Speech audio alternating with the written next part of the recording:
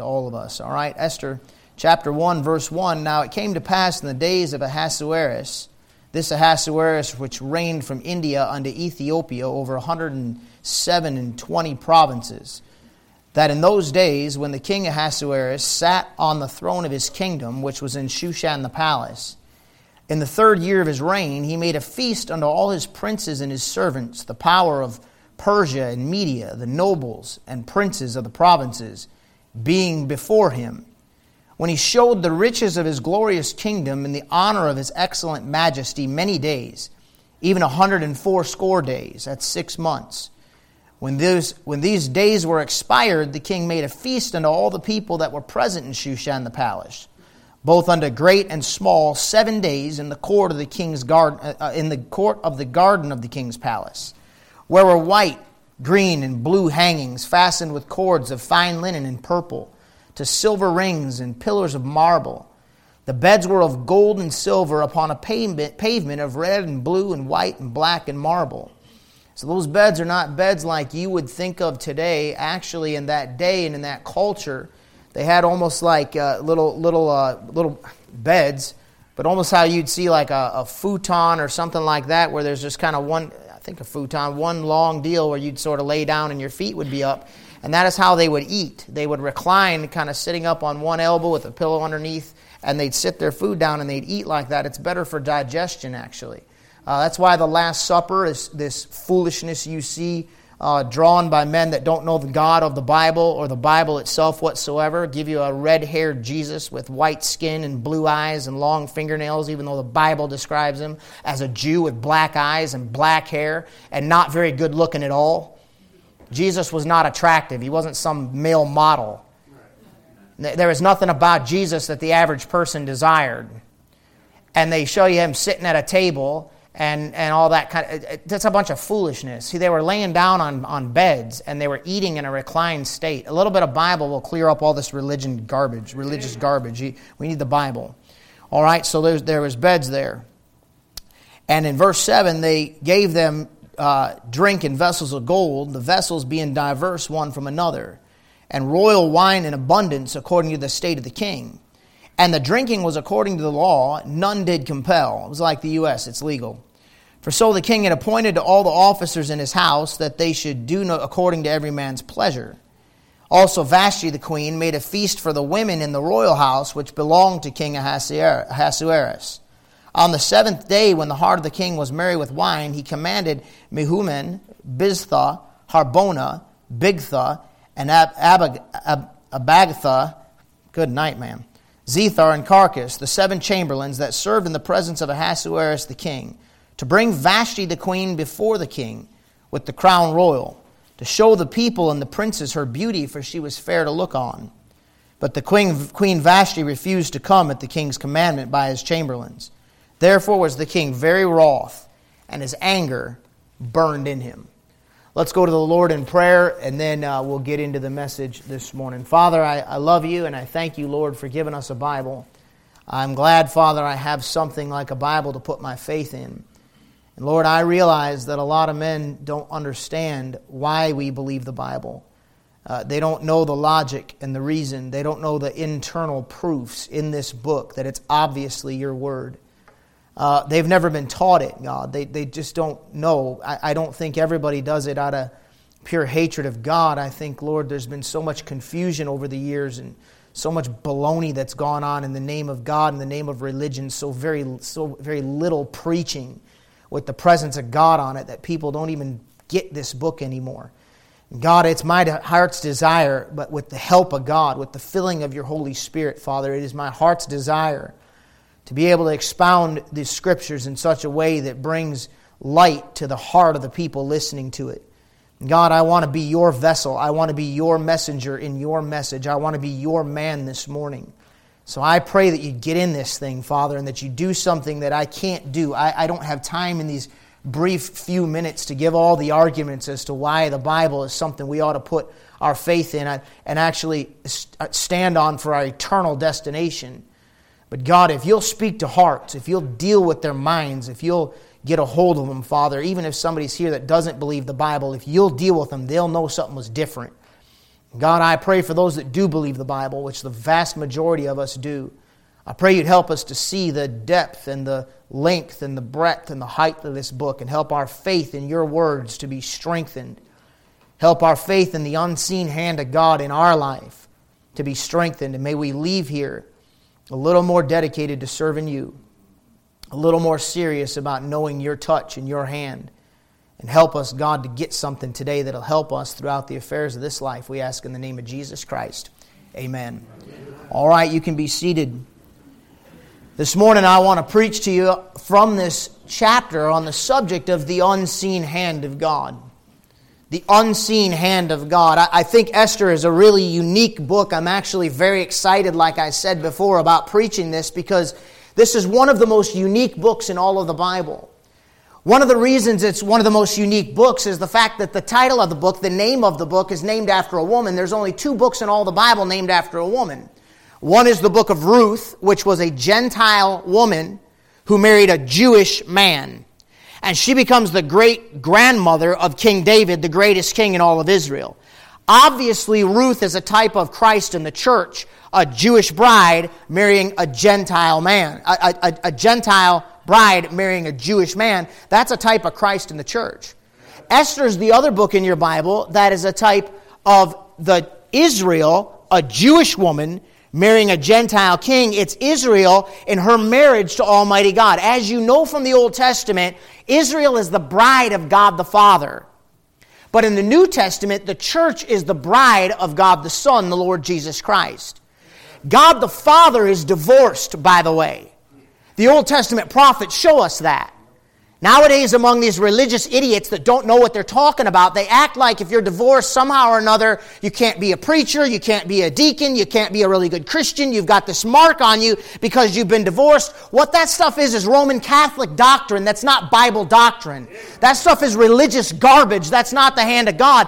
God Almighty Himself is divorced. He put away Israel because she was unfaithful to Him, which is one of the reasons Jesus Christ said in the New Testament, you have a right to divorce if your spouse is unfaithful to you. You have a right to put them, because they already married themselves to another. Jesus Himself said, save for fornication. If you don't like it, take it up with Him. He's God and you're not. So I'm going to preach what He says, whether the Independent Baptists like it, the Catholics like it, you like it, or anybody else like it. As long as God likes it, we're going to preach the truth. And God Himself is divorced. And what you have in this book is a picture, a type. Now, I've told you before, when it comes to types, you have to be very careful, because no type runs 100%. You understand that? By the way, if you don't know, I'm not divorced. It's my first wife. It's my only wife. I'm going to die with her, because if she leaves me, I'm going to go with her. You understand what I'm saying? That's how it is. Not making excuses for that stuff, but I hate that garbage. I think it's godless. It's not of God. I know too much about life, and I've seen too many circumstances to beat people up with something that ain't in the Bible. Amen. All right, back on point. This is a type. You cannot take a type 100%. You don't base all of your doctrine on a type. What you do is you study the very clear passages of Scripture that nail out your doctrine and make it absolutely 100% clear. From those passages, you get your doctrine. Then once you have that doctrine established, you begin looking at the Bible and you watch the hand of God and that subtle moving, that behind-the-scenes work that Almighty God is doing, that sweet and that quiet voice that's moving. And you can see the movement of God's hand throughout that book. And it's amazing how the types begin to back up the doctrine that's already been made clear. Does that make sense? Yes. Do not ever fall for somebody that tries to give you a doctrine built only on a type. Because you can take the Bible and make it say whatever you want it to say. You build it based on clear passages. Then the types back up what you already see. What's very clear is that God's divorced from Israel. He's put her away. He grafted the Gentile body in, right? What He's going to do, once the Gentiles have finished doing, which we're getting very close to the end of, what Israel did in the Old Testament, Walking away from God, rejecting the gospel, rejecting the word of God, not listening to the Lord, denying the obvious, denying their conscience, falling farther and farther into apostasy away from God. The Gentiles are in that process. What Romans tells us clearly is that when the Gentiles get to that point and God breaks her off, what's he doing? He's going back to the Jew, and he's going to graft the Jew back in. What the Lord's going to do is restore his divorced bride. Which is the best thing you can do, is forgiveness and restitution if possible. God's going to do it. What Esther is a picture of is God bringing the Jewish bride back. Because here you got a Gentile king with a Gentile wife named Vashti. And Vashti rebels against her head. And so what happens is she gets put away, like the Gentiles are going to be put away, and a Jewish bride comes in by the name of Esther. Very interesting. Oh, and by the way, Esther comes in the chronology nowhere near where it's placed. Let me explain what I just said in case you missed it. When you're reading through your Bible, you got Ezra, Nehemiah, Esther, Job, right? Esther comes after Nehemiah, right? In the layout of the canon of Scripture. Do you know in the Jewish Bible, before the King James Bible, that's not where Esther's placed. When it comes to the King James Bible, Esther is placed right after Nehemiah, right before the book of Job. What did I teach you when we went through Job? What is Job a picture of? Very clearly a picture of the Jew in the tribulation period. You know why God purposely put Esther before Job? To show you what he's doing in eschatology and what's going to happen in the end times and the work that God's going to do. But Esther actually falls back before Ezra chronologically, not before the book of Ezra, before the prophet, before the priest Ezra comes on the scene. The first 7 chapters of the book of Ezra was Zerubbabel and Joshua the high priest, right?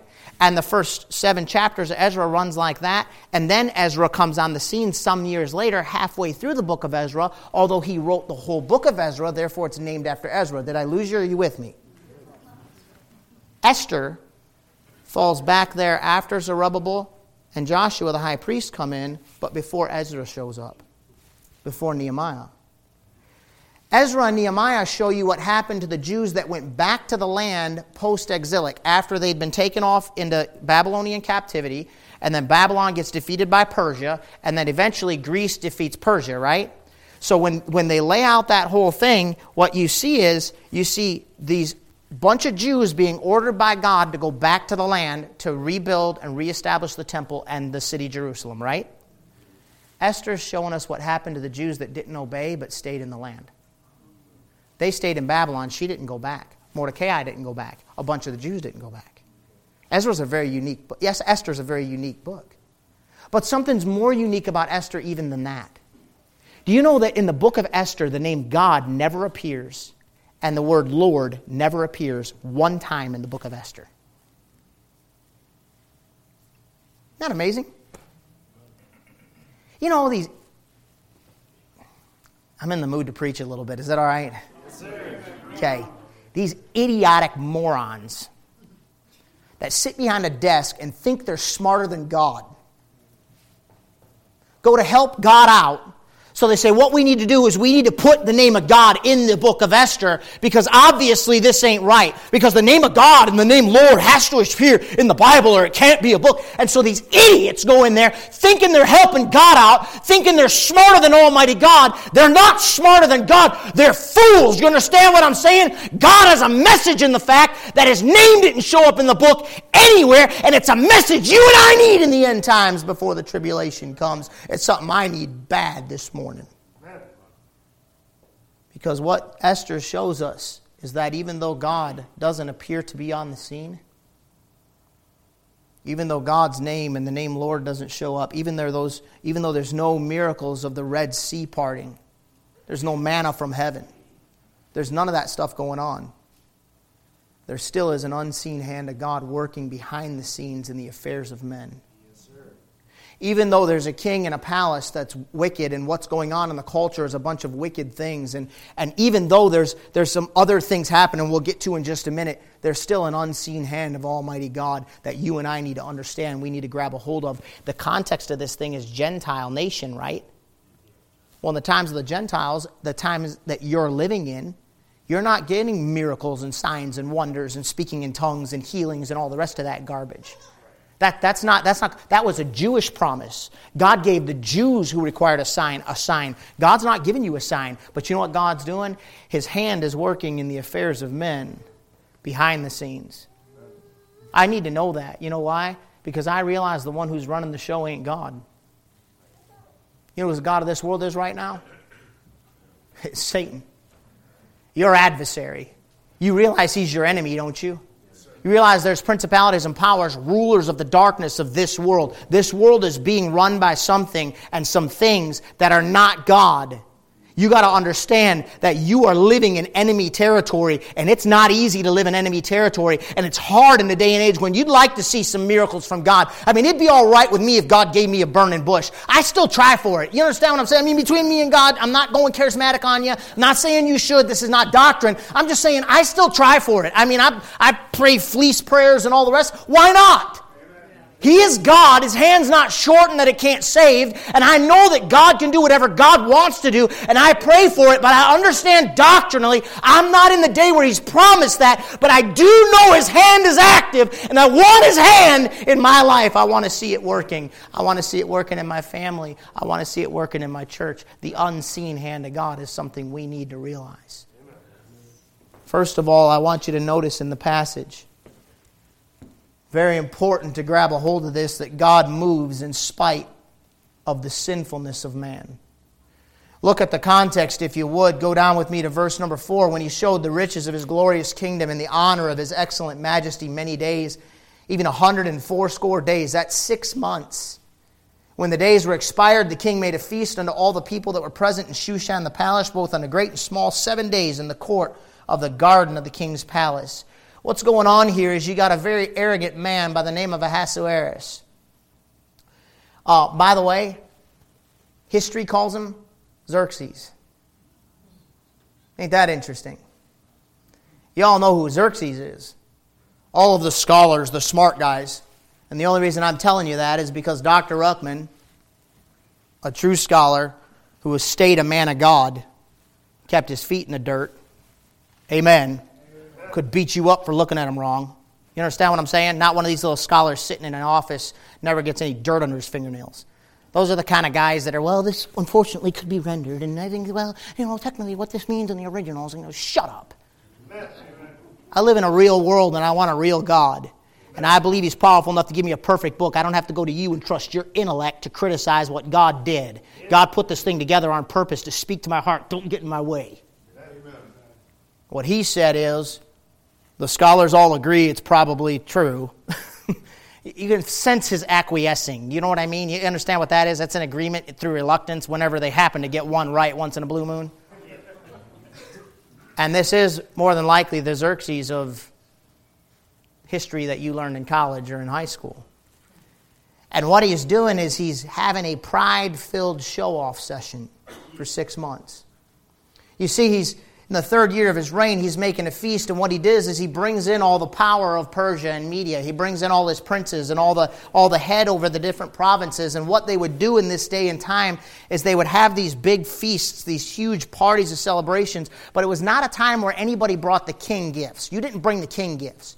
Because you bringing the king a gift was insulting to the king. He was the high mucky-muck. You understand what I'm saying? He was the Don. He was the boss. He was the big man. He was the God running the world. He was the Caesar. He was the Pharaoh. Ahasuerus is a title just like you would say Pharaoh or Caesar. So that's why they say this is Xerxes. But his title he's going by here is Ahasuerus. So he's the big man, and what he does is he blasts this huge party and funds the whole thing. It's super expensive. But he's showing the wealth and the power of his kingdom. He's showing everything that he's done. He's kind of flexing his muscles. And what he would do at those feasts and those parties is they would award faithful servants. If there was any of his guys there that were good guys, he made sure that they got recognized, they got promoted, they got blessed, they got honored, they got riches, they got gifts, and really lay it on them thick, and then punish the unfaithful ones, thereby kind of like just solidifying his power, solidifying his leadership in an ungodly and manipulative way. There's nothing in this guy that you see in Jesus Christ. You understand what I mean? I mean, he's saying, hey, foxes have holes, birds of the air have nests, Son of Man hath not where to lay his head. He says, take up your cross and follow me. He's like, hey, I don't got it too good, but if you want to affiliate with me, then that's great, and I'll bless you for doing it, but come on, let's go suffer together. This guy's like, hey, if you're on my side, I'm going to make sure. He's preaching the health and wellness gospel. That kind of stuff. If you serve God, your life's going to go great. Lying to him. Lying to him. You're going to sign up to serve an almighty, holy God in a sinful world that's run by the devil, and you're not going to be in a battle? Give me a break, man. So what he does is he has this big party, and he throws this thing. It's just a pride-filled show-off session. But the hand of God is moving. See, it's a pretty bad spot. I mean, nothing about this looks good. It's like, the White House. Drain the swamp.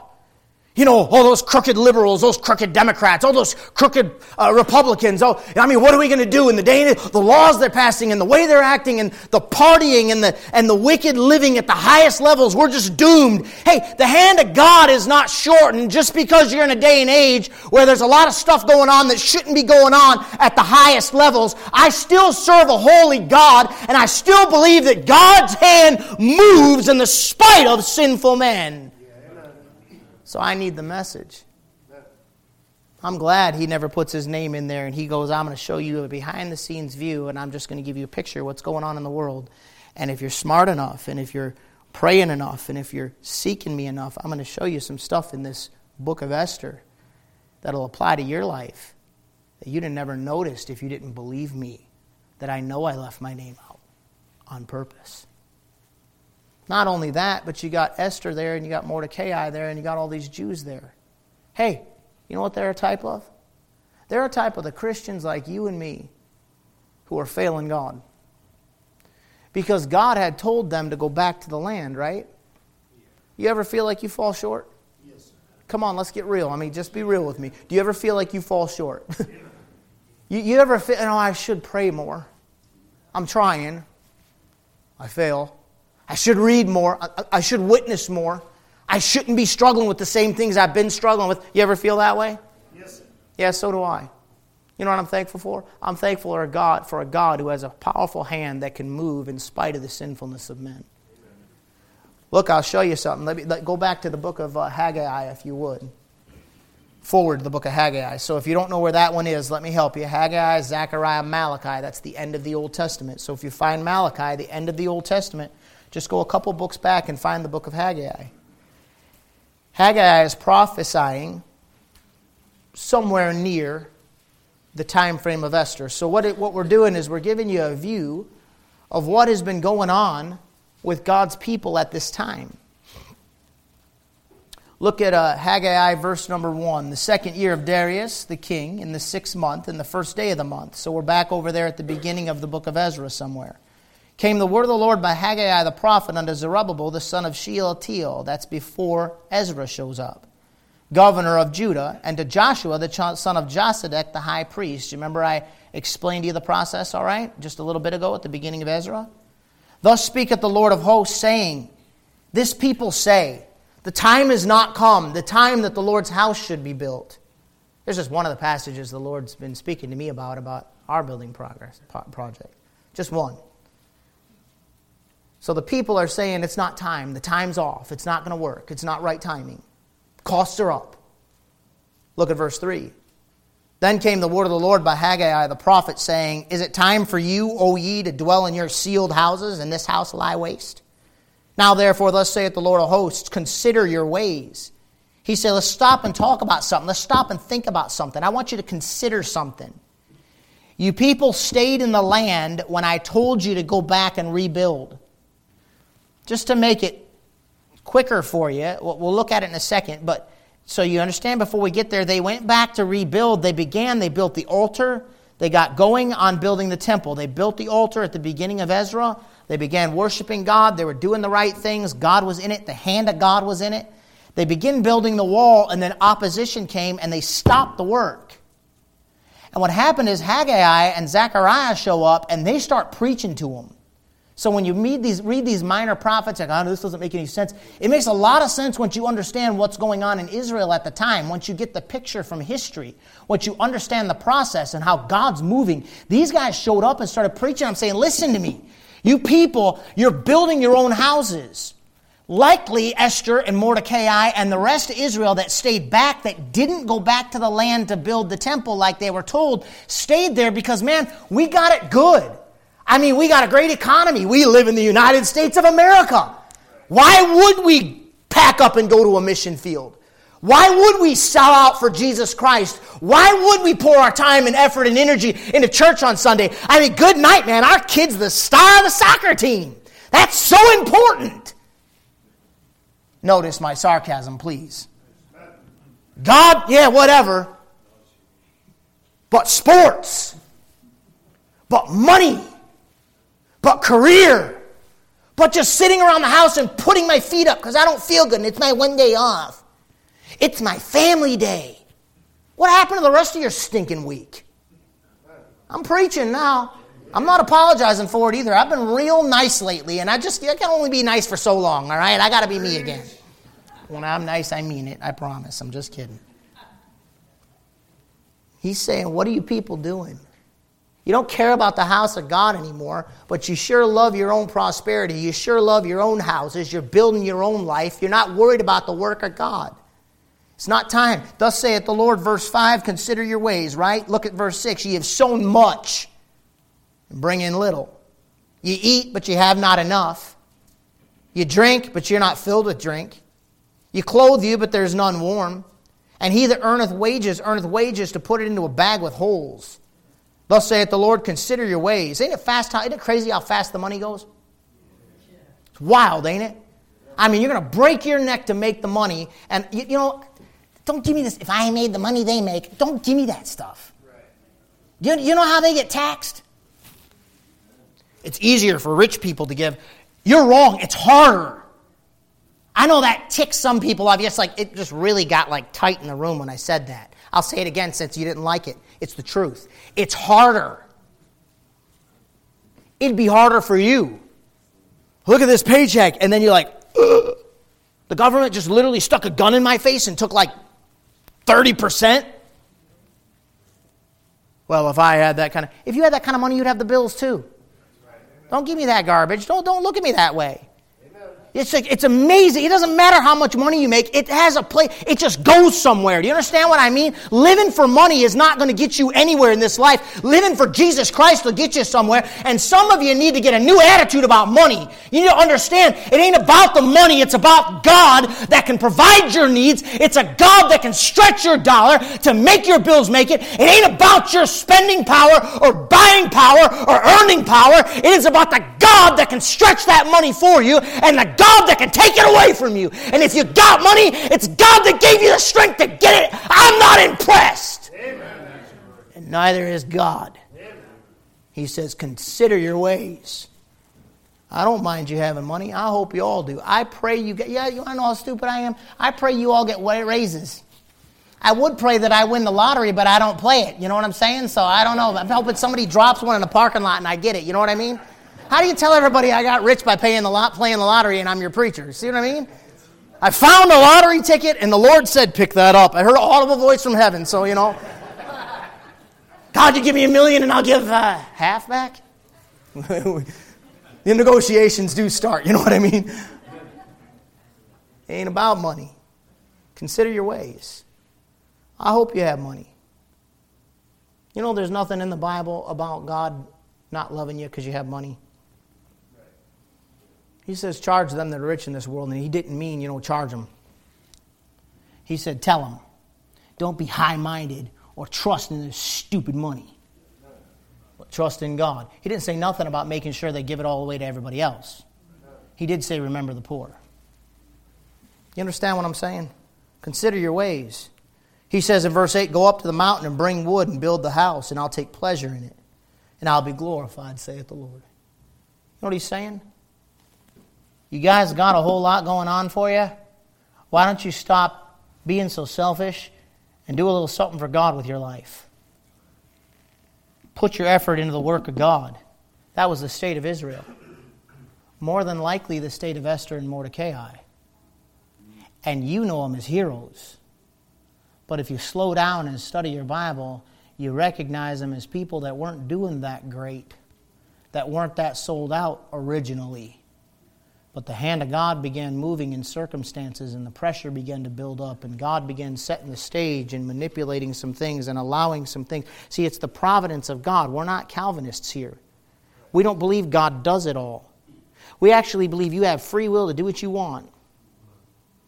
You have the power to reject the Son of God who's calling to you saying, "Come unto me, all ye that labor and are heavy laden, and I'll give you rest." God is not willing that any should perish, but that all should come to repentance. It is the will of Almighty God. It is His desire. It's His strong will to save your soul from a devil's hell, for you to put your faith and trust in Jesus Christ, His only begotten Son, who took your sins on the cross of Calvary, descended to put your sins in hell, ascended the third day, and ever lives to make intercession for you. It is God's will for you to trust His Son as your Savior so you can go to heaven when you die. And He'll work on you about that. But He'll never override your free will. Amen. He'll allow the circumstances of your life to lead you and direct you. So, you understand what I'm talking about? The unseen hand of God? Yes, sir. Working in this passage. Working through a wicked king. Working through what very realistically could be backslidden Jews. Esther and Mordecai. To set things up, to bring them to a place where the hand of God can be seen in a miraculous way. To do amazing things in that nation. Oh, that's good. It's wild.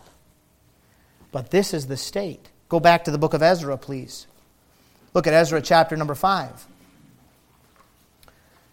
Actually, the end of Ezra chapter number 4. Ezra and Nehemiah, then Esther. The end of Ezra chapter 4 and verse 23, it says, "Now when the copy of King Artaxerxes' letter was read before Rehum and Shimshai the scribe and their companions, they went up in haste to Jerusalem unto the Jews and made them to cease by force and power." Verse 24, "Then ceased the work of the house of God which is at Jerusalem. So it ceased unto the 2nd year of the reign of Darius, king of Persia." What that happened is they began building the house like they were told to. And what happens when you start trying to do a work for God, head in the direction of God, the sinfulness of man and the sinfulness of the world and the pressure and resistance from the devil and the attacks from the principalities and powers and the attacks from the brethren and the politics and all the rest of those things and family, all the rest that comes in, trying to struggle and snuff out and choke out the seed of the Word of God, the work that God's wanting to do in your life, you're going to find resistance to it. You're going to have all kinds of reasons and excuses why you can't keep coming to church. I'm telling you, they're going to come. The devil will fill your head with fear before you leave the house. He'll attack you before when you get up in the morning. He'll tell you Saturday night why you can't be here. He's always going to try to snuff out the work that God wants to do in your life. What happens in chapter 5, verse 1? Then the prophets, Haggai the prophet, and Zechariah the prophet, the son of Iddo, prophesied unto the Jews that were in Judah and Jerusalem in the name of the God of Israel, even unto them. Then rose up Zerubbabel the son of Shealtiel, and Jeshua the son of Jozadak, and began to build the house of the God which is at Jerusalem, and with them were the prophets of God helping them. You know what happened? Pressure came and they stopped the work. And then God said, "I know how to get that work going. Come here, boy." Haggai. You know what it says in Haggai? It calls him the Lord's messenger in the Lord's message. He wasn't the man of God. Never forget, years ago I was at a meeting and one preacher introduced me to another preacher, and he was the main speaker of the meeting. And he says, "I want you to meet, Pastor Reagan." And he's like,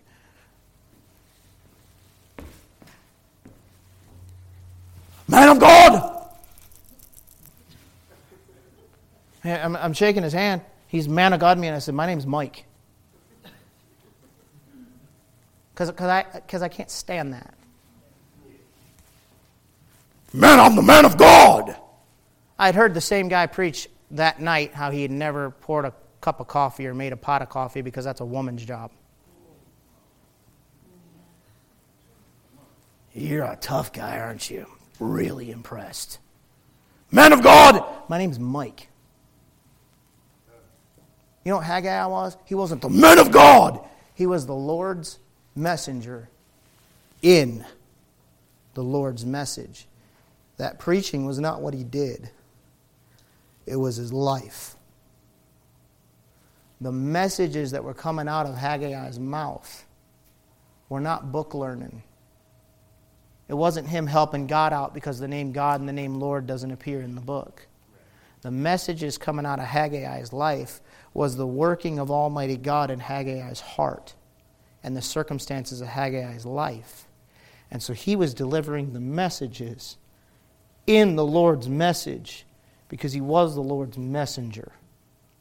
And he told the people, listen, Zerubbabel, Joshua, it's time to get building again. What are you doing?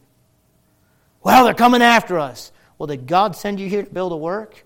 Well, they're stopping us. You don't understand the stoppers. You don't understand how dangerous it is. Hey, did God send you here to build a work? Why is the house lay in ruins? Your yard looks great. Your flowers look great. Your house has been remodeled. Everything's looking good. Your addition is wonderful. I'm all for your swimming pool. God bless you, you got a hot tub. I mean, it all's wonderful in your life, but the house of God's laying in ruins. It's time to get going again on the work God called you to do. Let's get this thing on. It's time to build. Amen.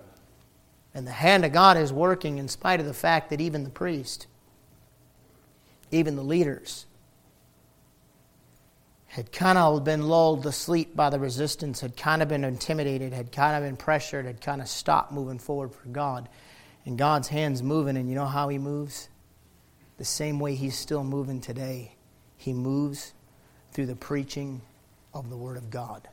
God manifests His Word through preaching. Amen. That's why I'm praying as we go through the book of Esther that you see things and understand things about the Bible you've never seen before. That the picture starts coming together and you go, man, I've read the book of Esther before, but I never saw that. Wow, that makes so much more sense. You know why? That's God's hand. That's God's work manifesting that word. And you can take something 400 or 500 years before the end of the Old Testament and apply it in your life now. God's hand's moving in spite of the sinfulness. You know what I find super cool? That Xerxes, the one that you're reading. Now, this is a grain of salt, okay? A lot of smart guys say between chapter 1 and chapter 2, there was a whole bunch of battles that went on between Persia and Greece. And that anger in chapter 2, verse 1 that we'll see next week, clearly in context, he is angry at Vashti. But he had all these guys together for this big celebration, this big party, all the lords, all the power of Media and Persia, getting them frothed up for the battles he was fixing to go face because he's trying to take Greece. You know, God never stops one time to mention the Battle of Thermopylae. God never stops one time in the book of Esther to say boo about the Spartans. God never even stops one time to inspire Hollywood to make one movie about any of that foolishness. And yet Hollywood, all they care about is latching on to the debauchery. All they care about is trying to show you how wicked those guys were and how powerful they were in the flesh and talk about that stuff and build that stuff up. But they never spend any time in your college classes or your high school classes to tell you, hey, listen, there's some amazing things happening here and God's yawning on His throne in heaven, yawning on His throne in heaven while the battles are going on, the Battle of Thermopylae and the Spartans. God's like, what God did care about is a little girl by the name of Esther, a little maiden in Israel, whose name was Esther, who wasn't yet the girl He was going to make her, but something down deep inside of her, He saw something there. He said, I think I can use that girl to make a massive difference in years to come. She's important to me. I'm going to name a book of the Bible after her. We're so infatuated with wars and the Spartans, and they starved the young men and sent them out, and they had to survive by stealing to eat. And if they got caught, they were beaten, and how they made them these fierce warriors. And this is so great, this is so wonderful. And God's like, grow up. Really? Look at her. Look at that young lady. Look at the character in that girl. Look at the strength in that girl. I can trust her with the pressure cooker I can't trust anybody else with because I know she's going to make the right decisions. That girl's got the character to talking about the moving of the hand of God in spite of the sinfulness in the nation and in spite of the fact that the rest of us would look at Esther at this point in chapter 1 and go, she ain't where she should be. God saw something else. The moving of God's hand in spite of the sinfulness in the world, in spite of the backslidden state of God's people. Number 2, and I'll be quick, I want you to notice that God, back in Esther chapter 1, please, God's the master of the universe. Look at verse 5, and here's the type. When the days were expired, the king made a feast unto all the people that were present in Shushan the palace. You know what God's going to do when the days are expired? He's going to pull us out of here, and we're going to have a feast. And I'm looking forward to that day. In the court of the garden of the king's palace. You know where we're going? We're going to a garden of the king's palace. See, this is just a human king. This is the world superpower. This is the number one guy on the planet at this point. But guess what? He's going to go down because Rome is coming. We serve a God that ain't going down. Lucifer's going to try to come and get burned up in the end with fire falling down out of heaven. He's going to come with his host to the Battle of Armageddon, and we'll see it on Wednesday night. We'll wash our feet in their blood. The sword's going to come out of God. See, that's the God of the Bible that people don't like. They like little Jesus in a manger, but they don't like the Jesus on a white stallion with the sword coming out of his mouth, lobbing off heads until the blood flows up to the horse's bridle in the valley of Armageddon. What kind of God would? A God that judges sinfulness. Ain't it wild to you that he keeps his mouth shut about all going on in Sparta? I used to adore the Spartans, man. Somebody got me a sweatshirt I loved with the Spartan emblem on it. Then I found out that most of them guys were sodomites. I can't wear the thing anymore. I got it put away, and I appreciate the gift and all that stuff, but I'm like, You know, ain't it funny that God had so much long-suffering and mercy on him? Doesn't mean he's not going to judge. Do you understand me? The scholars all read into this text that Ahasuerus wanted Vashti to come dance inappropriately in front of him. They're reading into it because they've watched too many movies. The text never says that. All God told you is he wanted them to see her beauty. And she refused to do what she was told. That's all you know. So if I'm going to go and say, oh, he was this and he was that. Now, history will tell you a lot of things about Xerxes. But God didn't care to mention it. So I'm not going to preach it. Because God's trying to show you a type. And if God mentioned all that stuff, you'd miss the type. You'd miss the hand of God in laying out the orders of the books in your King James Bible. And you wouldn't be able to believe your King James Bible like you do if God didn't mention that stuff on purpose. Man's sinful mind loves to go there. But God's trying to lay out a type for us that we can't miss. You can't overlook the type. There's a garden here of the king's palace. Do you know the word mammon is money, but it's a Persian word? Did you know the tree of life is a Persian term? The scholars all like to go on about Greek and Hebrew and Aramaic, and there's more to the Bible than just that. Did you know the word paradise is a Persian word? That word actually means a garden or an estate that's well-gardened, well-manicured, and there'd be wildlife there, and you could go out hunting on that property, hence the Indians get the happy hunting grounds. That's the word paradise. Interesting, huh? Amazing how God's woven this book together. You can't, I've read my Bible. I don't believe the Bible, I read it. Okay, turn to Haggai. Go to Zephaniah. Right now, show me Zephaniah. Where's Amos? Smart aleck. You know the Bible, don't you, huh?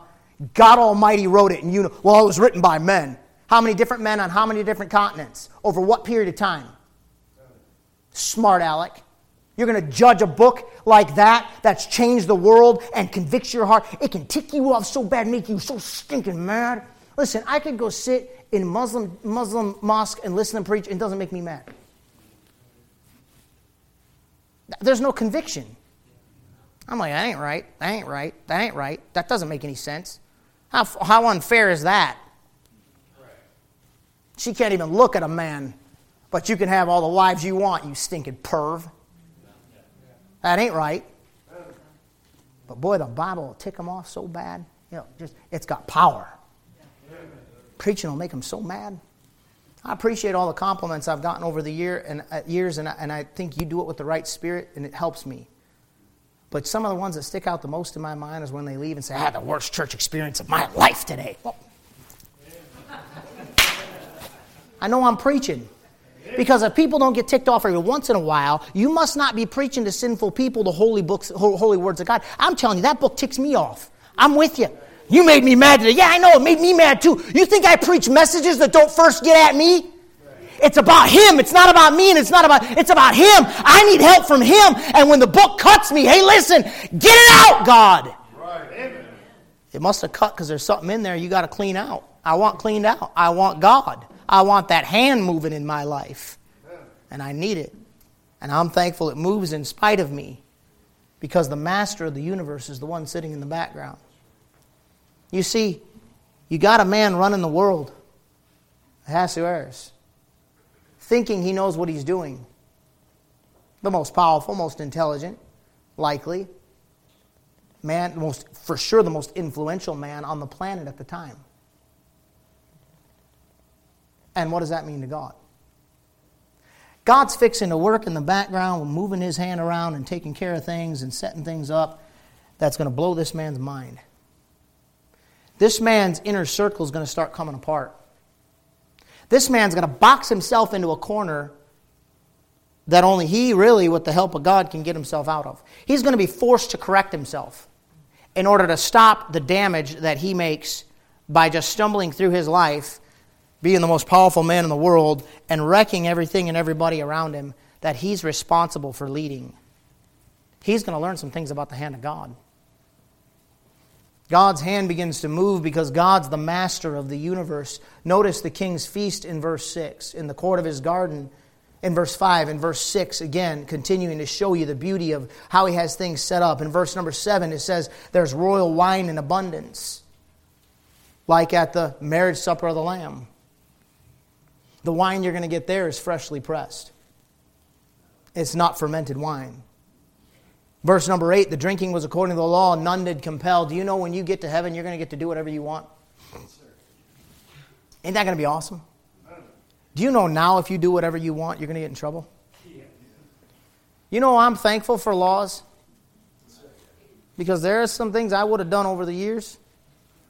They put a man in jail. You understand what I'm saying? I mean, there's just been some people, you know what I mean? There's just been some times, some moments. You know what I'm trying to say? Without saying it, you know, like, you think that's funny? I don't think it's funny. I'm going to show you how not funny I think that, right? You know what I mean? Laws are what we need. Blockers, things to control us. You know, the day is coming when you're not going to have to worry about it at all. Any thought that comes through your head, you can let go. Anything you want to do, at any moment you want to do it, anything you want to eat, anything you want to drink, anything you want to do, anywhere you want to go, you're not going to have to worry about it at all when you're in the King's palace. Because you're going to have the mind of Christ in a glorified body. There won't be any sin tempting you. There won't be ability to sin. You won't be able to displease your Father. You will be so in tune with Him and so walking with Him and so interwoven to Him that it will be nothing but joy and pleasures evermore. No sin. No, oh good Lord, what did I just do? No, man, I hope I don't get caught. None. Because the master of the universe is in control. Yeah, I know he's not running every little detail right now. The God of this world is. But if He's your God, He's still in control. My last point. He makes His authority His word. Look down, if you would, please, and just for the sake of time, he gets together, after Vashti makes this move, he gets together with all his leaders and his counselors and the different heads of the departments and says, what are we going to do? And they said this, they said, because of what Vashti's done, if we don't make her a public example, all the women in the kingdom are going to do what she did and disrespect their husbands, and all the authority is going to come apart, and the whole thing's going to come unglued, and everything's going to melt down. Like America. Because there's no authority anywhere but you. You understand that, man? People got such an authority problem nowadays. Yes, sir. It's going to get worse. Notice in verse number 19, they come to a verbal agreement. It says in verse number 19, if it please the king, let there go a royal commandment from him. First, it's a verbal commandment. Now watch this. And let it be written among the laws of the Persians and the Medes that it be not altered. You know what happened with the king's authority? When he put it down in writing, he couldn't go back on it. No matter what. Once he wrote it, it was done.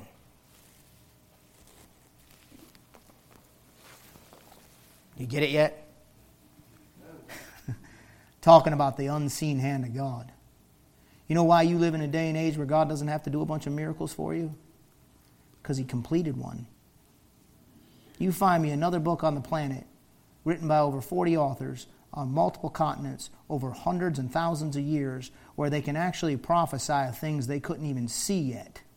Right. Scientifically, that we've just now begun to prove some of them, where foolish idiots with super high IQs made fun of the book because everybody knows that that's not. And nowadays they're finding out, the more they study science, the more they're finding out the book in your hand is perfect. Amen. It had to be God. It's a miracle. Because He wrote it down, and when He writes it down, you got nothing better to put your life, base your soul and your life on than this book right here. Nothing better in the universe. Because He wrote it down. And when He writes it down, He ain't altering it. He ain't updating it and revising it. He's got it finished. This is the book until the rapture. You understand that? That's the third time God gave it. He gave it in the Hebrew Masoretic, He gave it in the Greek New Testament, and He gave it in the English because it's the world's language now. The world superpower England transferred to the U.S. By the time this is up, God's done. You're not looking for another book, and you're not looking for somebody to come along and help you by inserting words in it in the book of Esther. Study the one you got. You'll spend your life trying to figure it out. And the more you study it, the more amazing it gets. It's the hand of God. You want the hand of God in a day and age when you're not getting miracles? I do. Stay in the book. Stay under the sound of Bible preaching like you are this morning. And watch God's hand work in the circumstances of your life. Here's my conclusion. Turn to Esther chapter 4. Let me show you something. Esther chapter 4. And look with me, if you would, please, at verse number 13. Now, I'm not going to preach this because we'll be preaching it in a couple weeks, but just look at the thought. Then Mordecai commanded to Esther, think not with thyself that thou shalt escape in the king's house more than all the Jews. Showing you that there was obviously a growth process for her. They'd obviously been staying in the wrong place and not going back out of safety and security. And see what I'm saying? How I said that earlier? He says, don't think just because you're in there that you're going to escape. For if thou altogether holdest thy peace at this time, then shall their enlargement and deliverance arise to the Jews from another place. You know why? Because the hand of God's not shortened that it can't save in spite of the circumstances. God's going to get something done even if Esther chooses not to be the one God uses. That's her prerogative. God's like, you got a free will, fine. I can find somebody else. That's how His hand works.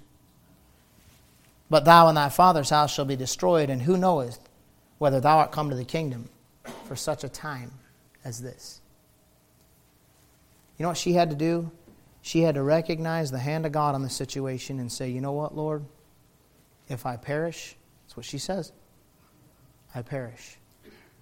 But your hand is on this. And since your hand is on this, I'm submitting to your hand. I'm looking for your hand. I'm going with your hand. Looking back, I can see you set this whole thing up. Even though I never saw a miracle, I never heard a voice, I didn't even see the name of God. But right now I see the hand of God, and I know you're here. And yes, I'll step up to be the one to allow the hand of God to use me in this place at this time under these circumstances. So deliverance can come to somebody else, and God can be glorified. And now you know her name. All because of the hand of God. You better be careful about the hand of God.